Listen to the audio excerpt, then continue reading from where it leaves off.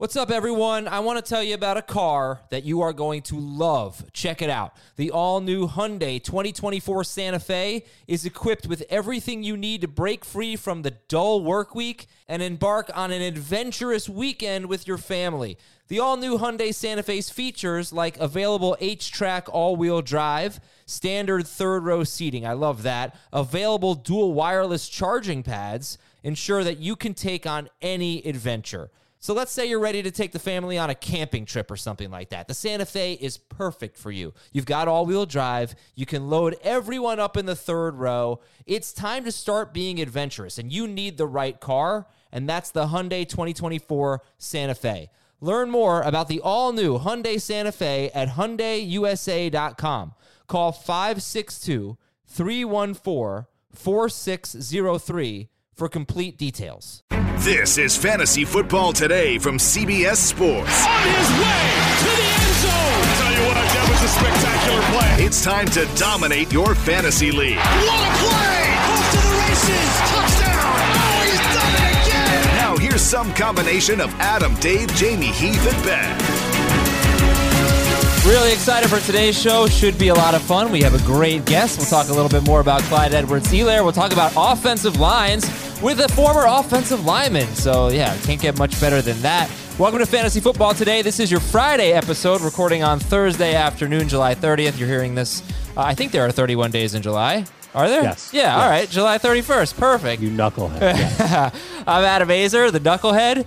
Dave Richard and Heath Cummings are here. Where do you guys have Clyde Edwards-Helaire? Ben and Jamie are taking him as RB6. What about you?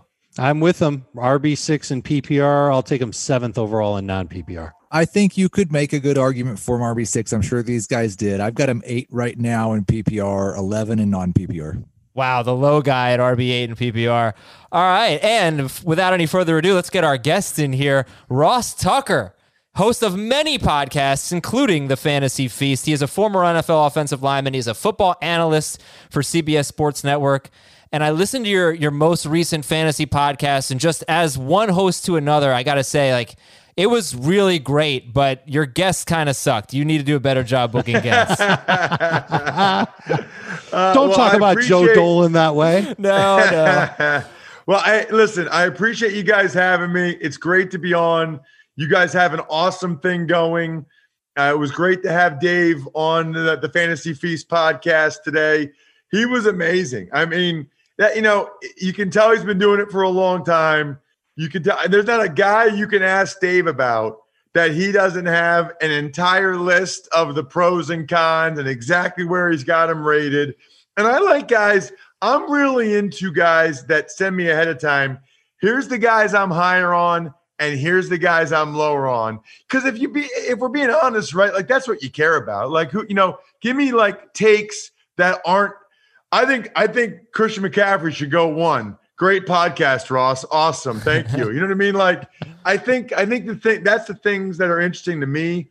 When I go on fantasy podcasts, I usually talk O-line, A, because I played it, and B, I do think that that's where I can provide some value. Now, I don't ever think that offensive line is that's why you should take this guy, that's why you should take that guy. I just look at it usually as a tiebreaker. You know what I mean? If you're torn between a couple guys, I look at O-line as a tiebreaker. And I also have really strong thoughts this year in particular, based on my experience as a player for guys in their first year and even guys going into their second year that we can get into. So awesome to be on. You guys kill it every day. Man, it's so funny. If you would have told me 10 years ago, I guess not 10 years ago now, 13 years ago, that I'd just be going on all kinds of fantasy podcasts and have my own fantasy podcast. So as a lineman, you hate fantasy football. You hate it because it totally invalidates what you do, and it only reinforces that the only guys that matter are the skill guys that get the ball and score touchdowns. It's hold up a second, okay? Number one, they already get to be skinny, okay? Number two, they already got their name in the paper every Saturday morning in high school and in college, and they got more girls than we did, all right? Number three, What are we here? They're the ones who score the touchdowns, and they get all the. They don't sell our jerseys. They sell their jerseys. Fantasy football just reinforces all of the stuff. Skill guy, skill guy, skill guy. And yet here I am talking about it when we know when you really win and lose, a lot of it does have to do with the linemen. So anyway, thank you for letting me vent. Now all your fantasy listeners are all mad at me because I said I didn't love fantasy. It's funny. Now that I'm done with it, like with every year, I like fantasy more now because I get it. Like I like to be an amateur GM, if you will. But when you're a player, you're like, oh, fantasy. Yeah, fantasy, especially if you're a lineman. Oh, well, so take a running back, right? What percentage of his success is him, and what percentage of his success is his offensive line? That is a fantastic question. I had a lot of good running backs. Dave will remember all these guys. Heath and Adam, you guys are younger, but my rookie year, Stephen Davis led the NFC in rushing. We remember. My second year, I started 7 games. The guy behind me was a guy named Emmitt Smith. I started 7 games for the Cowboys. You know what's funny? Yeah. 2 things. One is anytime I talk to a Cowboys fan and they'll say, I'm the biggest Cowboys fan ever, I'll be like, oh, yeah? Who started the last 7 games at left guard in 2002? and they never know. They never know. I'm like, well, you can't be that big of a fan then. The thing that's funny about Emmitt that I say to people, and I don't remember what kind of fantasy guy. I mean, I'm guessing Dave, like in the 90s, he was a beast. Oh, yeah. He was the first round pick. When fantasy first started. Yeah. But the thing I tell people about Emmitt, so when I was there, it was his last year with the Cowboys. And I'm not kidding, guys. He's a small dude, and he's slow. Like, when I was with him, he was small and slow, but somehow got yards. Like, he was small and slow, and our O-line sucked. Out of the 7 games I started, I got the highest grade in 6 out of the 7. That should not be the case. I promise you. That I should not be the highest grade. So, but he just had this unbelievable feel for where the soft spot in the defense was and how to set up blocks and how to dip and duck and fall forward. I mean, we wouldn't block a soul and he'd get 4 yards. I'd be like, all right. So in that instance, I would say the running back has a lot to do with it. In Washington, we blocked pretty good. Buffalo, I had a couple beasts, dude. Beasts. 2003 was primarily Travis Henry, and he was an absolute monster. I mean, we hit like 180 yards against the Jets with a cracked fibula in his leg, and we were like yelling at the Jets, like, you know, he's got a broken leg right now, and he just had another 20-yard run. Like, what are you guys even doing? And then in 2004, that was Willis McGahee's year. Yep. And that's the thing. That's the other thing that people are surprised by. People would be like, who do you prefer blocking for? McGahee, because I started 13 games in 2004. Who do you prefer blocking for, McGahee or Travis Henry? And I'm like, dude, you realize like when I'm in there, they're behind me in the huddle. I don't even know who's in. Like I don't know who the running back is till the end of the play if I go help them up or something. But those guys were both awesome. McGahee in particular had a lot of Emmitt Smith to him in that like, he always fell forward, always got 3 to 5 yards, even when he probably should not have. And then 2007 with the Redskins, it was Clinton Portis, 5 and 6. 5 was Patriots, Corey Dillon. 6 was Patriots, so I got traded to Cleveland, Reuben Drones. I'd say on a scale of 1 to 10, I'd say the O-line, it's probably about 5 and 5. I'd say O-line is 6, running backs probably 4. Like I think you'd rather have an awesome offensive line and average running back as opposed to an average offensive line and awesome running back. But I think reasonable minds might disagree there. I mean, if you have an awesome offensive line, no matter who you put in there, you're getting yards. That's it. Yeah, that's right. Unless it's me.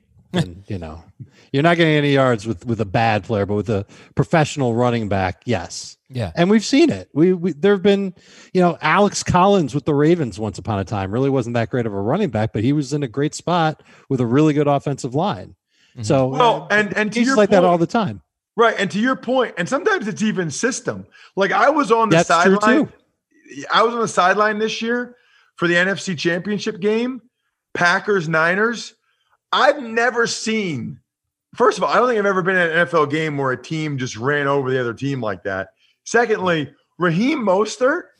I mean, guys, I'm on the sideline and Kurt Warner's in the booth. Every time he got the ball in the first half, it looked like he was going to score a touchdown.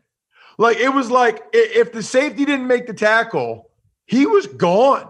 I mean, it was one of the craziest things I've ever seen. He looked like he was shot out of a cannon. And I'm sitting there thinking like, Raheem Mostert is the greatest running back alive. And then you're like, okay, the dude's been cut 12 times by 10 teams. So that's kind of a loaded question, but a good one. So I just want to throw a stat out there. I think this was from ESPN. Mostert averaged 3.6 yards before contact. The only running back who averaged more yards before contact last year was Matt Breida. So system matters, offensive line certainly matters. Dave, I want to make sure, because before we got on the air, Ross said something really interesting that I have to get to. He said he was going to pick apart Heath's rankings, and there's just no way I can wait anymore. We gave Ross some of our rankings. He looked through them. He has some call-outs for Heath Cummings. Let's get to it. What stood out to you? Well, so by the way, the rankings that Dave sent me are Jamie, Dave, and Heath. I don't have yours, Adam. Neither do I. I could just slaughter Jamie because he's not even here to defend himself, which would be fun. But Heath, now I'll tell you this much, Heath, okay? I respect your rankings because they're not like chalk ADP rankings, and there's a decent amount of variance. Like you have your own opinion. Jamie and Dave's rankings are like they copied off of each other. It's like Jamie and Dave's rankings are like when I was in college at Princeton, and I'd be like, okay, let me put Kamara number 4. What does Jamie have? Okay. Dalvin Cook 5. Okay, let me write that in. I mean, Dave, you and Jamie are like, it's like you did it together. Heath at least has some originality. The problem is, Heath, it's garbage. It's not good, bro. I mean, in what world is Derrick Henry number 3? Let's just start with that. Okay. I love physical running backs. I love guys that pound. I was at I called the game for Westwood where they beat the Ravens. Like, I love Derrick Henry, but the third guy in fantasy football this year? Trash, yeah. I mean, Heath, explain yourself on your own show. It sounds like Dave sent you the non-PPR rankings, and that is the world where Derrick Henry is number 3, where catches don't count. I still think like the Titans had too much success last year to change what they're going to do. Derrick Henry's going to get 300 carries, going to run for 1,400 yards, and he's going to score double-digit touchdowns. That makes you – maybe he's number 4 or 5, but that makes you a top 5 running back if catches don't count. Well, but yards in the passing game still do counts. count. Yeah. That's correct. And I didn't know this was non-PPR. So that helps you a little bit. Still no. I mean, still no. You still can't put him ahead of Zeke. Like that, I don't understand. Yeah, that's wild, Heath. That's wild, man. And the other thing is, Heath, like they lost Jack Conklin. That's a big loss in my mind at right tackle. The other thing is, I love Derrick Henry's style, but he just got his contract now.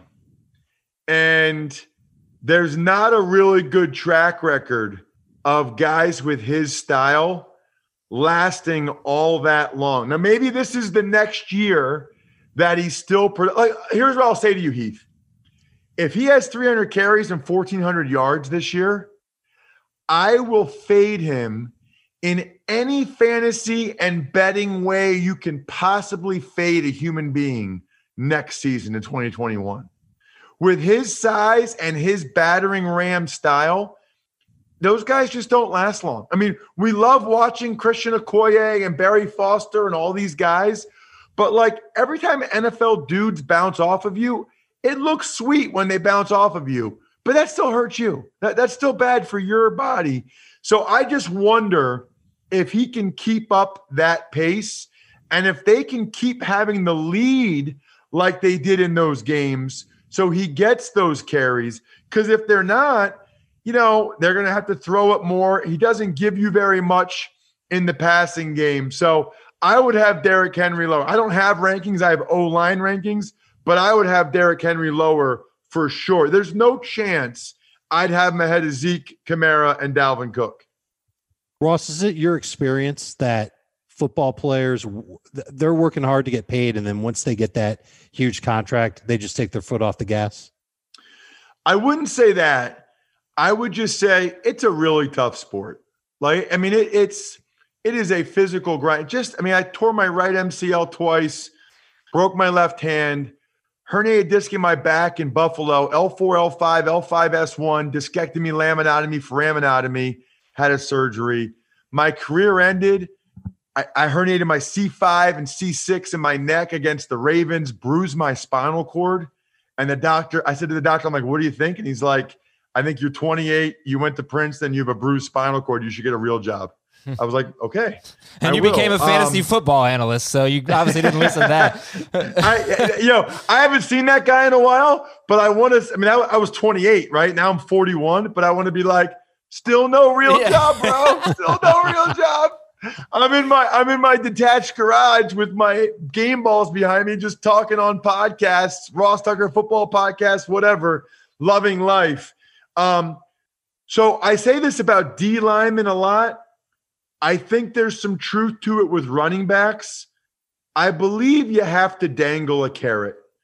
The physical punishment and the effort needed at those positions is so significant that there's really not a good, think about Todd Gurley, think about David Johnson. Sure. I can give you a lot of D linemen, Albert Hainsworth over the years, Dana Stubblefield. Those positions are so strenuous and take so much out of you because of the punishment that you really have to have that carrot dangling in front of you that you're chasing. Once the guy gets the carrot, once he eats the carrot, there's a long history of them not being as productive.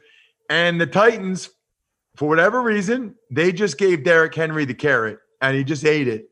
And it's $25 million fully guaranteed over the next 2 years. That's probably all they're going to get out of him. Now, there's outliers. Bettis had a style and played for a while, but the way Derrick runs, and that's the other thing too.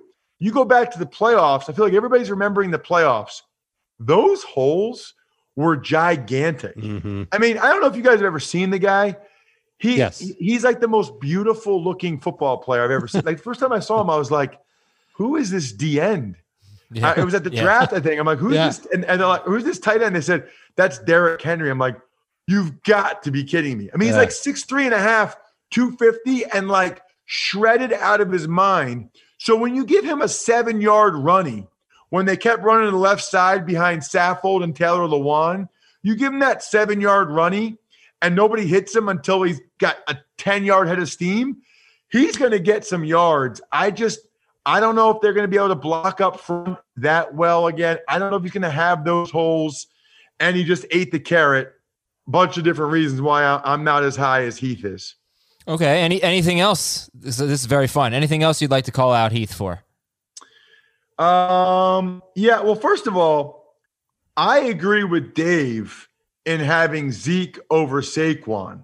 So this is another thing I'm calling Heath out because Heath has Saquon as number 2. I'll say this, by the way, I'm going to make a bold claim here before I forget. Now, he's number 1. He should be number 1. But I wrote an article earlier this offseason for The Athletic.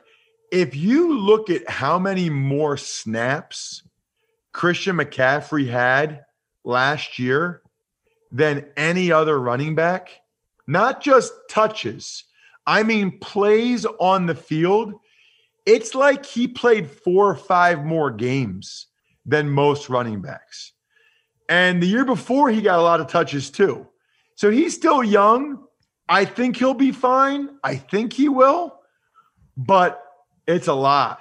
I mean, you guys have to tell me, you go back to Priest Holmes, you go back to Tomlinson. How many years in a row did they have? Like, Dave, I'll ask you this, right? Like, the guys that are like the guy, what's the longest run you've ever seen of them being the guy? Tomlinson is probably it. I mean, all the great ones tend to last at least 8 years. They play 8 years at a high level. The study that I did on it, and I've been doing this study now for over a decade, it's right around 2,100 career touches before a running back really starts to slow down. To me, it's not necessarily about their age. Everybody talks about, well, when they turn 30 years old, they turn to crap. It's not necessarily that, because guys have been in the league that have kind of proven that to not be the case. But usually it's 8 years. You can squeeze 8 years, especially if it's a running back that's got good prowess out of the backfield, can catch the ball like McCaffrey can, like LaDainian Tomlinson could. Priest Holmes didn't have it for 8 years, though. Injuries did catch up with him. Yes, it seemed to me like when I'm talking about guys being the number one fantasy pick, that only lasts a couple of years usually. But I think it's important to not just look at touches, because he was on the field for 250 more snaps than anybody other than Leonard Fournette and Zeke Elliott. 250 snaps. So if a running back is on the field for 50 snaps a game, that's like 5 games that he was on the field. So just something to keep in mind. But I like Zeke. And look, I'm from Pennsylvania. I've met Saquon multiple times. I watch every snap Penn State plays. I love Saquon Barkley. Unbelievable kid, everything about him. And I will say, Heath, to your favor and Jamie's favor, he was banged up for a lot last year. So if he's healthy this year, that's huge in his favor.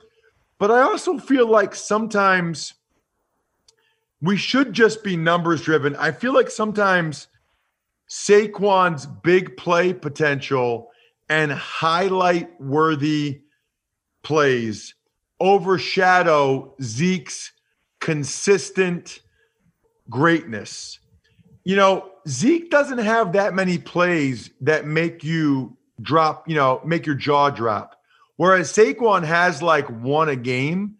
I would go Zeke probably at 2, like Dave, instead of Saquon, like Heath and Jamie. I think Zeke, like I see some of these running back lists where like Zeke's like 8. What are you talking about? I mean, it's almost like people are bored of Zeke and that his consistency doesn't excite people as much as some of the home runs some of these other guys can hit. So Zeke has averaged around a 90% success rate over his career in non-PPR fantasy leagues. So he's getting you at least double-digit fantasy points, non-PPR, 90% of the time. It's unheard of. That makes him an easy guy to go with over Saquon Barkley in non-PPR, and it's a lot closer in PPR. But this is what it comes down to for me, Ross. Would I rather have the running back that plays twice a year against the Cowboys or the running back that plays twice a year against the Giants? I keep telling you, the Giants have a better run defense than the great, Cowboys. But the Cowboys are going to have the lead in that game, and they're going to be able to run the ball But Barkley's going to come off the field? No, the Cowboys can control the clock in those games, and Zeke will have a better chance. I mean, that's going to be the case in every game for the Giants. Like, they've been bad for years. Barkley was the number one running back 2 years ago. All the more reason to go with Zeke, who's just been, been a little bit more consistent. These are Heath's rankings. Hey, let Heath get in there. Yeah, guys, we're trying to bash Heath here. Okay, let's remember what the theme is. So Heath, Miles Sanders at 13.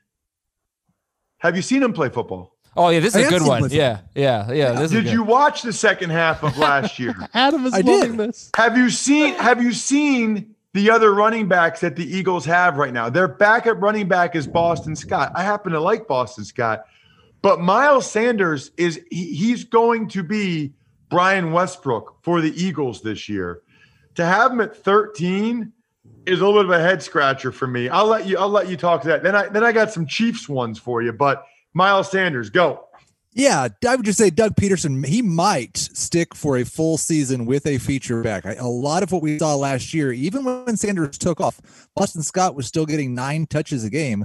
They've done that with Corey Clement. They've done it with Wendell Smallwood. There's always some other back there getting 7 to 8, 9, 10 touches a game. It was okay last year because they didn't have any wide receivers. They threw 15 times a game to their running backs, and there were plenty of touches for Sanders to be a top 5 running back and Boston Scott to still be heavily involved. I think they'll have a couple of wide receivers this year. I'm not sure there's quite as many targets there. Sanders has top 5 upside, certainly, but there's just a little bit more risk than there are with the other guys in the top 12. Got it. So I think he's going to carry a heavy load. I think it'll be the closest they've been to like LaShawn McCoy's workload or Westbrook, certainly since Peterson's been there. And I think the receivers are better. You know, we'll see what Jalen Reagor is able to do. We'll see what Deshaun Jackson does come back from injury. I don't know. I think Sanders is going to get a lot of usage. And I thought your Chiefs rankings were interesting. And I specifically wanted to ask you about Travis Kelce at 11. So what I do in a lot of my drafts, I tend to take Kelce or Kittle. I like having a stud tight end. So I do a lot of best ball drafts. I like having a stud tight end. So feels like in the second round, I see who else is out there, and there's still a bunch of receivers, a bunch of running backs, and like I want to get one of the 2 best tight ends. I might be with you on this one, Heath. I just think it's interesting. Kelce at 11 is way higher than your buddies. Oh yeah, it is. And I think it's probably 5 or 6 spots higher than ADP, but you just look at the advantage he's given you over the last 4 years at that position. He produces like a top 6 wide receiver, top 8 wide receiver, and a top 10 running back. And the difference is the replacement cost at tight end is like the number 50 or number 60 wide receiver. Like you can get a bunch of wide receivers in the middle of the draft that will get you much closer to a second round wide receiver than you can do the same with tight ends and Travis Kelce. So wait, let me clarify. He's 11th for you in non-PPR? I believe that's correct. Okay, yes. because he is not a top 10 running back in non-PPR. In PPR, you're 100% right. He does perform that way, and he doesn't have to be to justify that draft spot. Right. But in non-PPR, he's more like 15th or lower most years. I just looked that up the other day. You got to understand, Ross, Heath is a Chiefs fan, so of course, he's going to push them all up, Well, hold on a second, though. he's way lower on Clyde Edwards-Helaire. Oh, not anymore, or is he? Than Dave and Jamie are. So that's what I thought was interesting is he has both Tyreek Hill and Travis Kelce ranked ahead of Clyde Edwards-Helaire, which I thought was interesting. We know the running back position, the points that they garner. So again, Mr. Heath, you have the floor. This, I think, will get to one of the points that we really wanted to talk to you about. And it's the rookies in this offseason. And I have moved Clyde Edwards-Helaire up into in PPR, I've got him at the end of the first round, and non-PPR, I've got him in the middle of the second round. There's certainly top 3 or 4, maybe top 5 upside, but I am still a little bit concerned about all of these rookies. And if this was a normal offseason and he'd had rookie camp and he'd had OTAs and he was going to play in the preseason and get a full training camp, I would probably have him higher than both those guys by the time we got to the start of the season. But I'm just a little bit worried he's going to have to share more than he normally would as he learns to play in the NFL in regular season games. Well, so there's a lot there. I would say in general, right, if you want a strategy or a philosophy for this season, and this is not like groundbreaking, I'll tell you the thing I think that people might find a little more interesting in a minute, but I would shy away from, again, these are usually just tiebreakers, if you will, kind of like we were talking about the offensive line before the show started. So these are more tiebreakers, but not loving teams with new offensive coordinators, new head coaches, new quarterbacks. I'm not loving rookies. I'm not loving, and this is the one that's a little bit different, I'm not loving second-year guys as much as I normally would. So this is a personal anecdote, but my first year, and I was an undrafted rookie, but I was kind of like, oh my gosh, this is crazy. There's Jeff George and there's Bruce Smith and Darrell Green, like happy to make the team, right? Like happy to make the team. When we came out for the second year, like OTAs and minicamp, and I had a year under my belt and I lifted weights for 4 months and was ready, I took the field my second year like I belong. I'm the baddest dude out here. Yeah, that's Bruce Smith. I'm going to go kill him, and I'm going to go kill LeVar Arrington. Like, the mindset for me was so different from year 1 to year 2. And I don't know if these guys will be impacted by not building up that confidence more in year 2 in the offseason. So I would say, when in doubt, stay away from the rookies, stay away from guys that have new quarterbacks, guys that are in new places, all that stuff, new offensive coordinators. But I would even say if it's a tiebreaker between a second-year guy and a fourth-year guy or sixth-year guy, I just wonder if some of these guys won't take as much of a second-year leap as they normally would have because of, the truncated offseason. Well, I think that's like that points to one of the debates that we're going to have a lot over the next month. And it's Clyde Edwards-Helaire against Miles Sanders against Josh Jacobs, or at least in non-PPR. Maybe in PPR it will be for the first two at least. I think it will be really interesting to see if Edwards-Helaire ends up ahead of Sanders in terms of ADP. And you guys know this, but pass protection is really important. Patrick Mahomes, I don't know how to tell you guys this, but he's kind of a big deal. And the Chiefs want to make sure that he doesn't get hurt. Edwards-Helaire might get 8 padded practices before the first game. The problem is, I don't know if the Chiefs trust the other guys they have. It's one thing for me to say that, like, I don't know if they're going to trust Clyde Edwards-Helaire in pass protection, but who are they going to trust? I mean, none of these guys have been there that long, have that many reps doing it, are that familiar with it.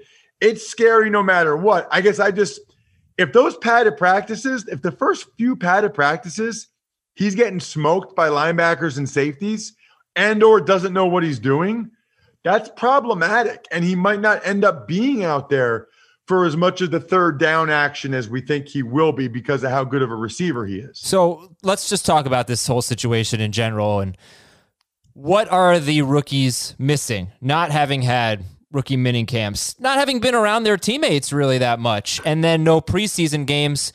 But in a trade-off of no preseason games, they do get, I guess, like a longer training camp and more practices, though they're going to wait a while to put on pads. But what are they missing, and how big of a deal do you think this is?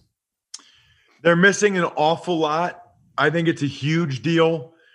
Back when I played, there was NFL Europe, and the reality is, guys that went to NFL Europe, once there was 12 or 14 OTAs and 2 mini camps, guys that went to NFL Europe, they never made the team. Never. They only used them for the roster exemption, because if you miss those 20 practices in the spring, you're so far behind everybody else because you've already put in the whole offense. You've repped it. So those guys, not only they missed the 20 practice, and I know they're doing Zoom meetings. I got news for you. We're going to find out real early this season which guys are good Zoom learners and which guys aren't, okay? Because there are some guys that they can do it on Zoom, like we're talking right now, and they can see it. There's a lot of guys, they got to be on the grass. They got to actually be out there and physically doing it. So they missed 20 practices. And by the way, the 20 walkthroughs before the 20 practices. So that's like 40 times where they can physically go through their assignment and what they're asked to do. Then you get to training camp. They're not even putting the pads on till like August 16th or something. All they're doing is lifting weights. That doesn't help you. You need that muscle memory of actually being out there, and I'm sure they'll have walkthroughs or whatever. So I just think, especially when it comes to pass protection, the running backs are missing a lot.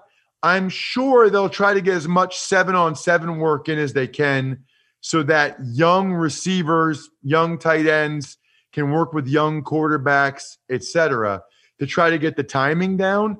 But here's what I'll leave you guys with. Not leave you guys with on this topic. There's a like peace.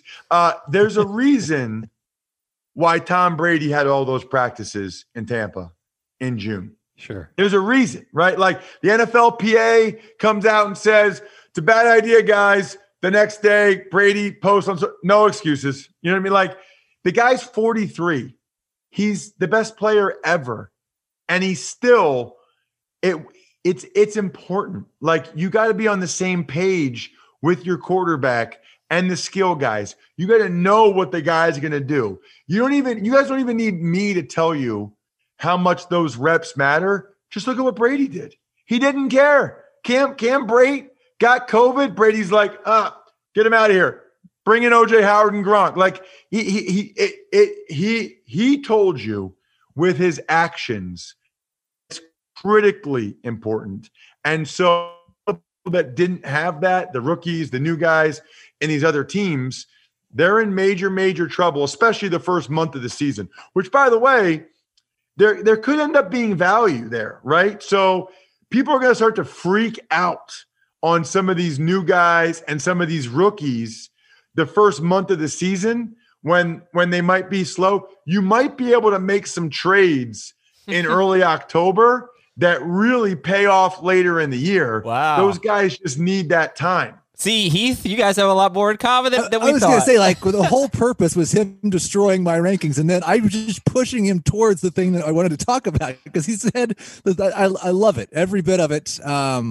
Make those trades after the first month, for sure. Ross, let's talk about your offensive line rankings. What can you tell us? What stands out there? What do we need to know? So I think a lot of people intuitively know who like the top lines are and who the bad lines are. I think what needs to be discussed is the lines that there's a lot of a difference from how we thought of them last year. I think that's what matters, right? Yeah. Because everybody kind of knows Cowboys have a good line, the Saints, blah, blah, blah. Colts. And then they know the teams that have terrible offensive lines. They know the Bengals, the Chargers, this year, actually, the Washington football team. And there's even more stuff now with Nate Solder and Marcus Cannon opting out. I mean, I'm having to update this thing on the regular. What I would tell you is tremendous value, especially this year, in teams that have the same five guys back. So while a lot of people might have the Colts at 3 or 4, Colts are my number one offensive line this year. Number one. Because on every play, you are working in concert with the guy next to you. Not just communication, but like a feel for it. It's one of the reasons why your podcast is so successful. You guys kind of know when Heath's going to talk or when Adam or when, Dave, like, because you've done it together a lot. The first time you did it, you're like kind of looking at each other. You step on each other a little bit. The Colts, they'll never step on each other. They are in sync. So teams that I'm higher on than other people are, the Las Vegas Raiders. They got a good O-line. I mean, Hudson's a stud. Trent Brown's good. Incognito had a great year. The Las Vegas Raiders have a top 10 offensive line in my mind, and all 5 guys are back. For whatever reason, you don't see that a lot of other places, but that's a big one for me.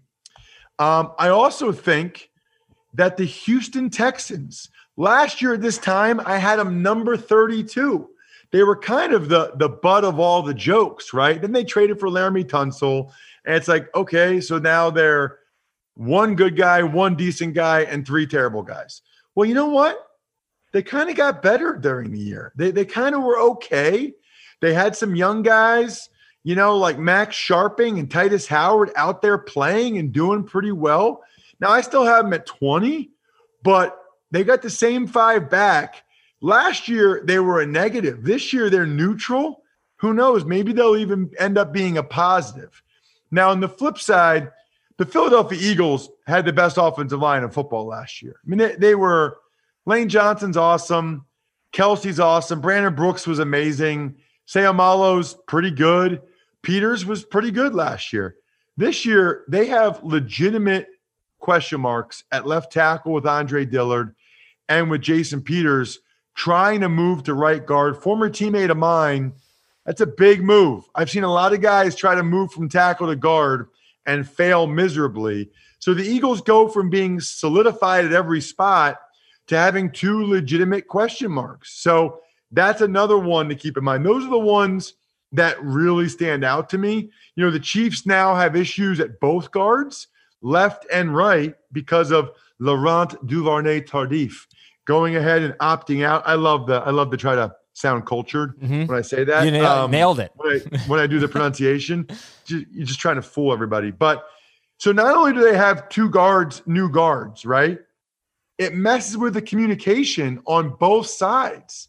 So the center and both tackles now have new guys working next to them. It doesn't sound like much, but it's the difference between both guys going up to the linebacker and leaving the nose tackle free to make a tackle on Clyde Edwards-Helaire in the backfield. So those are the ones that probably stand out to me the most. Certainly the Jets and the Dolphins threw a lot of resources at it. I mean, they both drafted and signed at least 5 O-linemen.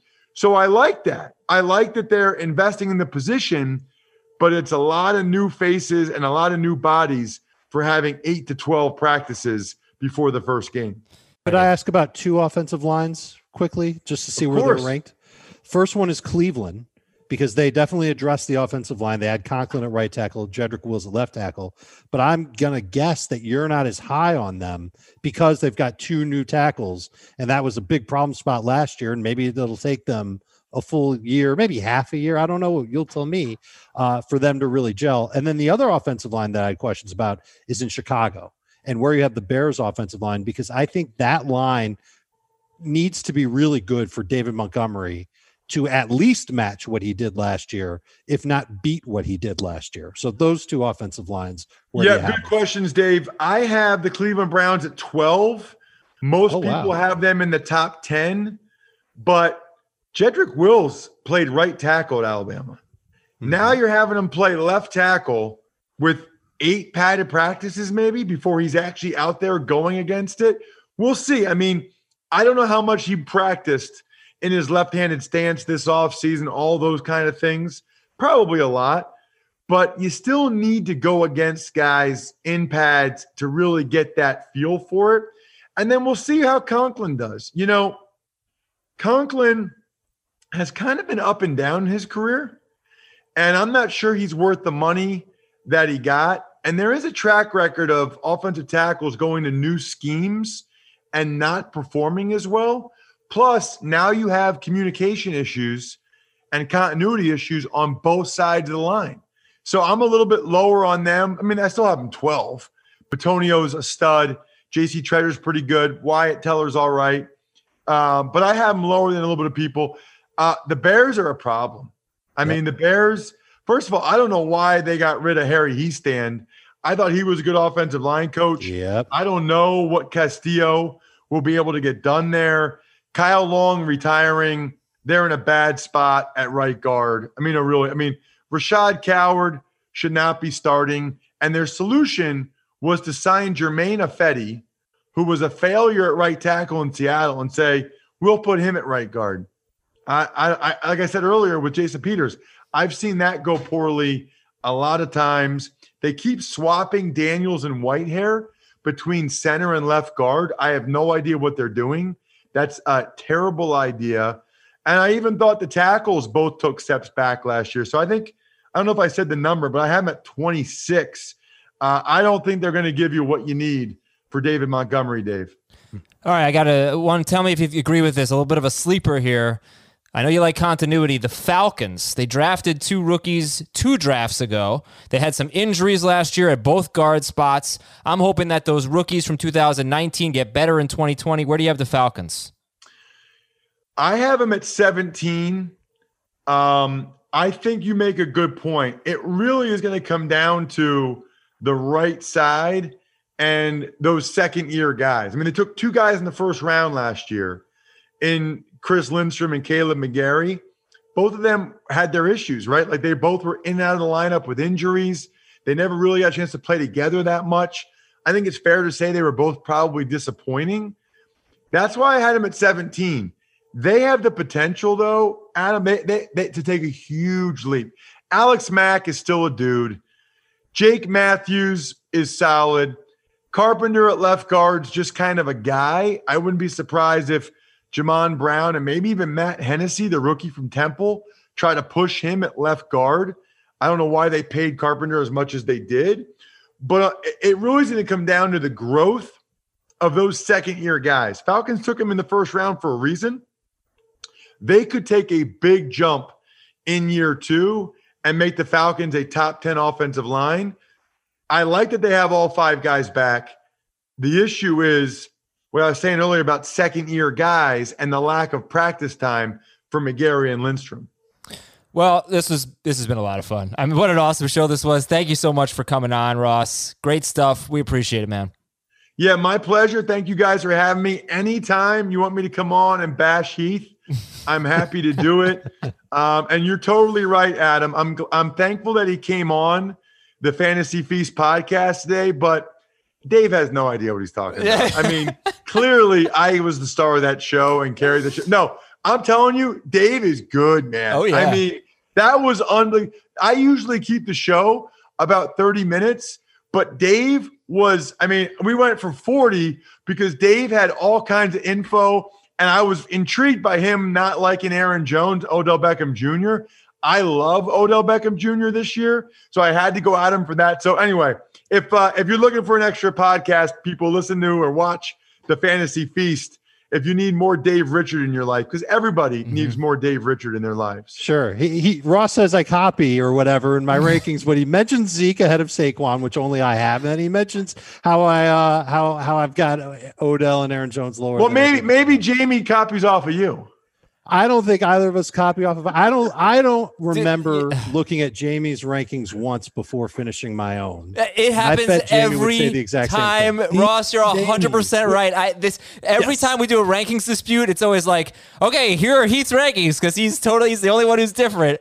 They're simpatico. They've been working together for like 15 years. They're offensive linemen. We copy off each other. They're a left guard and a left tackle working together. They're just simpatico, man. They don't copy off each other, but they have similar rankings. Ross Tucker at Ross Tucker NFL. Great stuff. Make sure you check out the Fantasy Feast podcast and all of his other podcasts. And thanks again for coming on. Have a great weekend. Yeah, my pleasure. You guys as well. Thanks for having me. We're going to take a quick break on fantasy football today. When we come back, we got your buy or sell. We got some emails, and I'll tell you about the first podcast I ever did with Dave Richard right after this. The perfect combination of versatile athleisure and training apparel has arrived. Thanks to the visionary minds of New Balance, Clutch Athletics, and Rich Paul, the designs reflect the heart of the athlete and the spirit of the community. With rising defensive football stars Will Anderson and Chase Young on the roster, Clutch Athletics brings the best innovative gear to all athletes, giving them style and performance on and off the field. Learn more and purchase Clutch Athletics at newbalance.com. eBay Motors is here for the ride. Remember when you first saw the potential? And then through some elbow grease, fresh installs, and a whole lot of love, you transformed 100,000 miles and a body full of rust into a drive that's all your own. Look to your left. Look to your right. It's official. No one's got a ride like this. There's nothing else that sounds like, feels like, or looks like the set of wheels in your garage. With over 122 million parts, you can make sure your number one ride or die stays running smoothly. So there's no limit to how far you can take it. Brake kits, turbochargers, engines, exhaust kits, roof racks, LED headlights, bumpers, whatever your baby needs, eBay Motors has it. And with eBay Guaranteed Fit, it's guaranteed to fit your ride the first time, every time, or your money back. Plus at these prices, well, you're burning rubber, not cash. Keep your ride or die alive at ebaymotors.com. Eligible items only. Exclusions apply. Well, that was a lot of fun. And again, we thank Ross for coming on and love, getting offensive line insight from an offensive lineman is really cool. I wanted to ask him about the biggest meal he ever ate with a group of offensive linemen. I imagine there's a great story there, but didn't have time. The first time I did a podcast, do you remember our first podcast, Dave? No. I don't even know what year it was. It was I don't even remember the exact year Jamie and I started podcasting, but I do remember that we were told when we started, like we went to somebody at CBS who was working there at the time and said, we really want to start doing a fantasy podcast, maybe once a week. That sounds good. And we were told podcasts aren't going to stick. They're not a real thing. I bet I know who we were told like, you that. I don't know, but we ended up, I want to say it was like 07 or 08. Jamie and I started. For me, it was 09. That was the first time I did a show with you, and it was just me and you. I think Jamie was out, so I filled in. We had this hideous mixer with all these gross buttons on it. I remember that. And we were in that radio room in the old office. Yep. And I just remember you said to me, like, I was like, I don't know, maybe I asked you a question. You go, ask me anything you want. And that was it. That was all I needed to know, because I didn't know the depth of knowledge that fantasy analysts had, the way all the depth charts, all the players you knew. Sure. And you asked me anything you want. You said, ask me about anybody you want, something like that. And that was the only advice you gave me. And then we just started the show.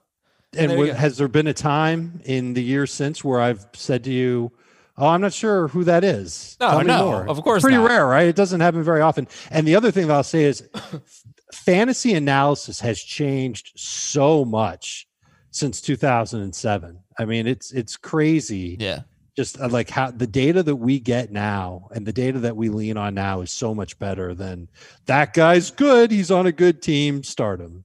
Like we've come a long way. Quite a bit. But I really realized at that point, there's just so much more to what you do than what I had ever imagined. How old was I at that point? 25. Now let's keep it up. Ask me about anybody you want. I don't know, and I recognize, and I apologize for earlier in the week breaking news during the podcast that was not actually breaking news, but this came from Adam Schefter. Bills rookies have been sent home after their 5th rookie tested positive for coronavirus. Ooh. Oh, man. So that's not great, but if we're going to put a fantasy spin on that, let me actually give you something to talk about here. No, I understand what you're saying. Look, every COVID conversation we're going to have is awkward. So it's just, we've been dealing it with baseball, terrible. Right? We've been dealing with baseball. You have to talk about the fantasy analysis. I was drafting today. We did a draft today, 14-team PPR, and I realized that for me right now, the toughest thing in fantasy is which running back to take in the 4-5 swing, which is a little bit different in a 14-team league, obviously. But I had determined, even before you told me this, that Devin Singletary was, after Jonathan Taylor was off the board, Devin Singletary out of like David Montgomery, Devin Singletary, Tariq Cohen, Mark Ingram. Singletary was the one I wanted before all this. So everybody's going to have their personal preferences, but I like him a lot. Who's the running back that you guys look for? And you can include Cam Akers and DeAndre Swift in there as well. Who's the running back you guys look for in that range? Would it now be Singletary? Do you think he kind of pushes up toward the top of that group? I took Singletary in round 4 of the very draft you're talking about. So I would say Singletary. For me, it's Ronald Jones. He's right in that range. I'd rather have Jones than Singletary at this point. There's one other thing to remember. Sending the rookies home now may not necessarily crush their progress in learning the offense, because remember, they're not getting on the field in pads until mid-August. Like, I believe there's one team out there. I can't remember which one it was. It might've been the Bears or the Giants. They don't plan on having any meetings or anything with any of their players till like August 9th. And then another one does just the other team, whether it's the Bears or the Giants, they don't plan on doing anything team related until mid-August. So sending players home now, if it's only for, a couple of days, I don't think it really makes a difference. I believe the thing that was negotiated, though, with this whole thing was that players they have to pass a test and then be gone for a couple of days and then pass a test. Correct. And then they get a ramp up period of 20 days where it's just weights and walkthroughs, because they wanted all the players to have enough time to do all the physical things before they had to go hit. Okay. I would presume their ramp up period would start after they come back. And this is not part of their ramp up period. I don't think the ramp up period is a mandatory period that every player gets. I think the ramp up period is just a general part of training camp that every team has. It's like if players show up for training camp, they pass the physical. That's not my understanding at all. But okay, well then maybe I'm wrong, and we need to look into it. I could be too. Say anything else? All right. Well, let's table figure it till Monday. next podcast. Absolutely, we'll know more. All right, so we'll follow all these developments. There might even be a bonus pod that breaks over the weekend. We'll keep you posted. Let's finish the show with some buy or sell, see if we have time for emails. I really want to get to emails, so let's go quickly on these. Give me a little bit of analysis. Buy or sell, Joe Burrow can be a top 8 quarterback. It's from Robert Thomas. Joe Burrow can be top 8 this year. Not this year. Sell. Buy, and as in could, because that was the word he was used. Yeah. Okay. Give me the percentage chance that it happens, Heath. 25. From Texas Bruin 67. Carson Wentz will finish as a top 5 quarterback. I'm going to sell that as well. I think it's like a 60% chance he does not. 40% chance he does, but that means sell. I'm going to buy it. I've got him ranked 7th. Probably 2 of the guys in front of him won't play 16 games. So if he plays 16 games, he will finish as a top 5 quarterback. Will he play 16 games? Of if course. he plays 16 games, he will. It's Carson Wentz. When does he get hurt? If he plays. Fantasy football egg, which sounds delicious. Brashad Perryman was the number 3 wide receiver in the last 5 weeks of the year. Buy or sell that he has sneaky upside, Brashad Perryman. I'll buy it. I like getting him real late in deeper drafts. I'll buy it. Buy or sell from Danny Perez. Adam Thielen will be a top 5 wide receiver. Sell. I think I have to buy it. Ooh. I said earlier in the week, like when I changed the Vikings pass volume just a little bit, Thielen moved up to 7th in my PPR rankings. Wow. So now you're going to move him up 2 more spots? Get him in that top 5? It's close enough. Whatever. Yeah. Yeah. This one's from Dylan. Buy or sell. Ingram and Dobbins will both be top 24 backs. Sell. There's a part of me that really would love to say buy for that, but I'm going to sell. I think it's too hard for both of them to do it. It's more likely that neither of them do. That's probably true. Maybe. No, I don't agree with that. I don't agree. Touchdowns. It's just... All right, whatever. All right, Ricky Smith. Buy or sell, there will be a receiver worth having from the Ravens that isn't Mark Andrews or Hollywood Brown. Sell.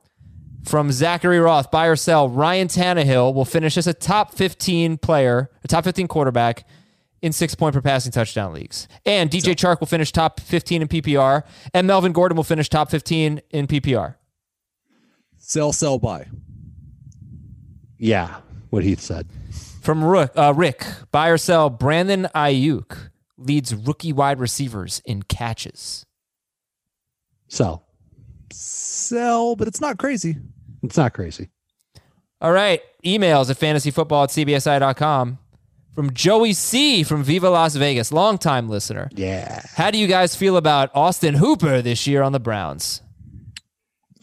Wah, wah, wah. I don't share that sound. I think he can be okay as a low-end starter. I think he's going to get a lot of touchdowns this year. I want to clarify. No reaction to that, Heath? I just backed you up with the actual... That was good, but Dave said he disagreed with me and then said he could be a low-end starter, and I would just say, like, Austin Hooper's been a top 5 or 6 tight end the last 2 years. I agree. If he stays healthy this year, he'll probably finish 11th or 12th. That's just, in my opinion, Yeah. No, see, I would imagine that wah.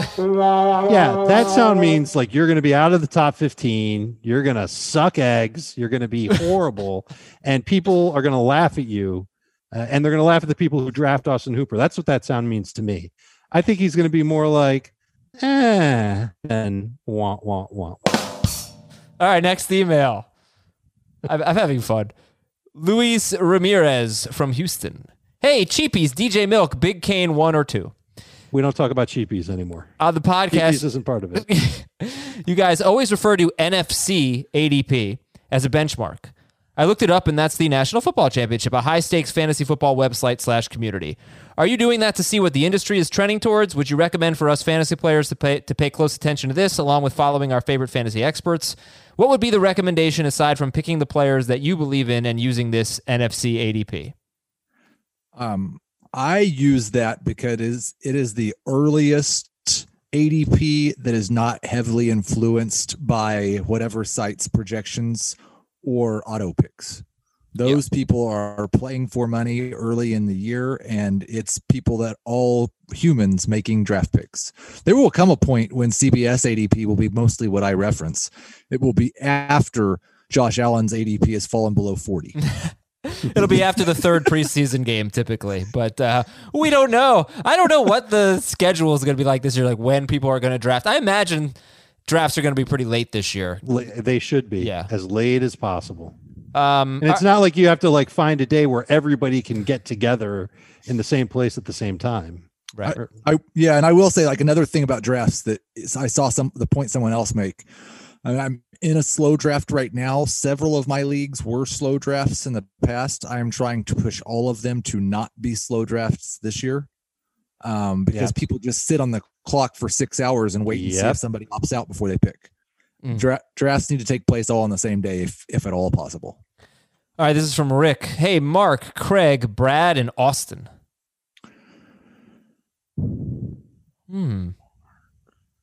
That feel like this is so gettable. Mark, Craig, Brad, and Austin. I feel like Cleveland Cavaliers. Mark Price, Craig Elo, Brad Doherty, but I don't know if there's an Austin. Austin Carr, was he ever? He played for like 17 teams, so it could be. Yeah, he might have been on the Cavs. If I got that. What about the could also be Jets, right? Mark Sanchez, Brad Smith, Austin Safarian Jenkins. That seems a little... Oh, it could be the Mark Craig Consulting LLC in Austin, Texas, according to Google. All right, anyway, let's put the illegal lineup debate to bed with two examples. So if you haven't been following, is it okay to bench your DST on Monday night so you don't get negative points and win? We've had a debate about it. Number one, so he gives two examples of why we're putting this debate to bed. Number one, the movie Hoosiers. In the movie Hoosiers, Gene Hackman benches a player out of principle for not following his instructions. Another player then fouls out, and the ref asks Gene to reinsert Raid back into the lineup. Quote, "My team's on the floor," says Coach Gene Hackman. "The Hoosiers play with 4 players. They left Raid on the bench. It's not an illegal lineup." And two, the NFL rulebook, is there a penalty for only having 10 players on the field? Nope. As long as you have 7 guys on the line of scrimmage on offense, you're good to go. I reject this argument. However, referencing Hoosiers is awesome. Good for you. 2 more here. Matt from a Chicagoland suburb. Darien, Illinois. Hey, Max, Clarence, Steven, and Nils. It's the E Street Band. He provided us the answer there, but we should have gotten it. Yes, we should have. I decided to test the trade waters for Clyde Edwards-Helaire in my Superflex half PPR Dynasty League. I was sent the following offer. I would get Clyde Edwards-Helaire, Terry McLaurin, and a 2022 first-round pick for Christian McCaffrey. He is getting Christian McCaffrey? No. He's giving up CMC for that package. I would take that package. You'd rather have Edwards-Helaire, McLaurin, and a first-round pick? I believe, yes, that's correct. That would definitely be selling high on McCaffrey. I think I would do it too, but I mean, we're putting so much stock into Edwards-Helaire being that dude for a long time. Yeah. Long time. All right, this is last one. Petey from a small town in lower Delaware. We've had a lot of like Delaware and Rhode Island type of questions. Don't stall, Dave. Just come up with a damn town. Loserville. That's where Azer's from. Hey, Avon, Omar, Stringer, and Bubbles. Love listening to you guys. Best football and baseball podcast out. Everyone give 5 stars and vote. Thank you. Yeah. Draft begins on Friday. 16-team Dynasty head-to-head non-PPR league. Super Deep League, so just focus on rookies. The best non-rookie available is Sterling Shepard. I need a running back and a wide receiver. Wide receiver more so than running back. I have the first overall pick, then 13th, 14th, and 20th. Who should I take first overall? Who should I target 13th, 14th, and 20th? I know that he said just focus on rookies, but we're all going to say take Clyde number 1. I would take Sterling Shepard with either the 13th or 14th pick. If he's there. He probably will be because people are going to be goo-goo for I the think rookies. in our league, I traded the 13th pick for Sterling Shepard. That's wild. Yeah. That's fine. And I mean, he's got 13, 14, and 20. So he could get Shepard plus another rookie. I love targeting the rookie receivers that aren't expected to do well this year. Guys like T. Higgins, maybe Michael Pittman is in that conversation. Denzel Mims is in that conversation. Really like trying to get one of those guys who can eventually develop and be a regular number 1 receiver for their prospective teams. And then at 20, I think you could probably still count on, I don't know if A.J. Dillon will still be there, but Anthony McFarland should be there. I think he's got some potential. Zach Moss might be there too. I would go with him, even though the Bills just theoretically, or I guess they did send him home. I don't know if he's sick or not. So you've got some good options.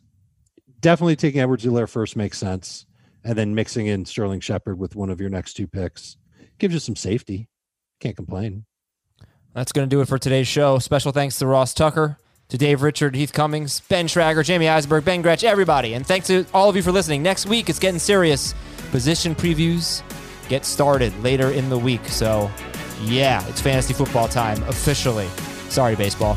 Yeah. We will talk to you on Monday. Everybody have a great weekend. If there's breaking news, you can probably expect to hear a podcast. We'll talk to you then. That's the case. See you later.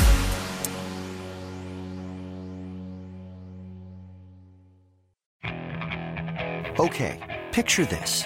It's Friday afternoon when a thought hits you. I can waste another weekend doing the same old whatever, or I can conquer it. I can hop into my all-new Hyundai Santa Fe and hit the road. Any road. The steeper, the better.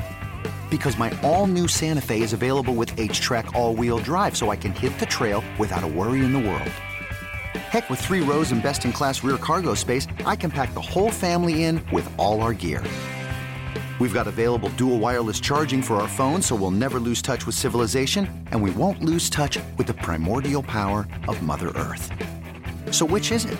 Waste the weekend or do something a little more epic? And conquer it in the all-new Hyundai Santa Fe. Visit HyundaiUSA.com or call 562-314-4603 for more details. Hyundai, there's joy in every journey.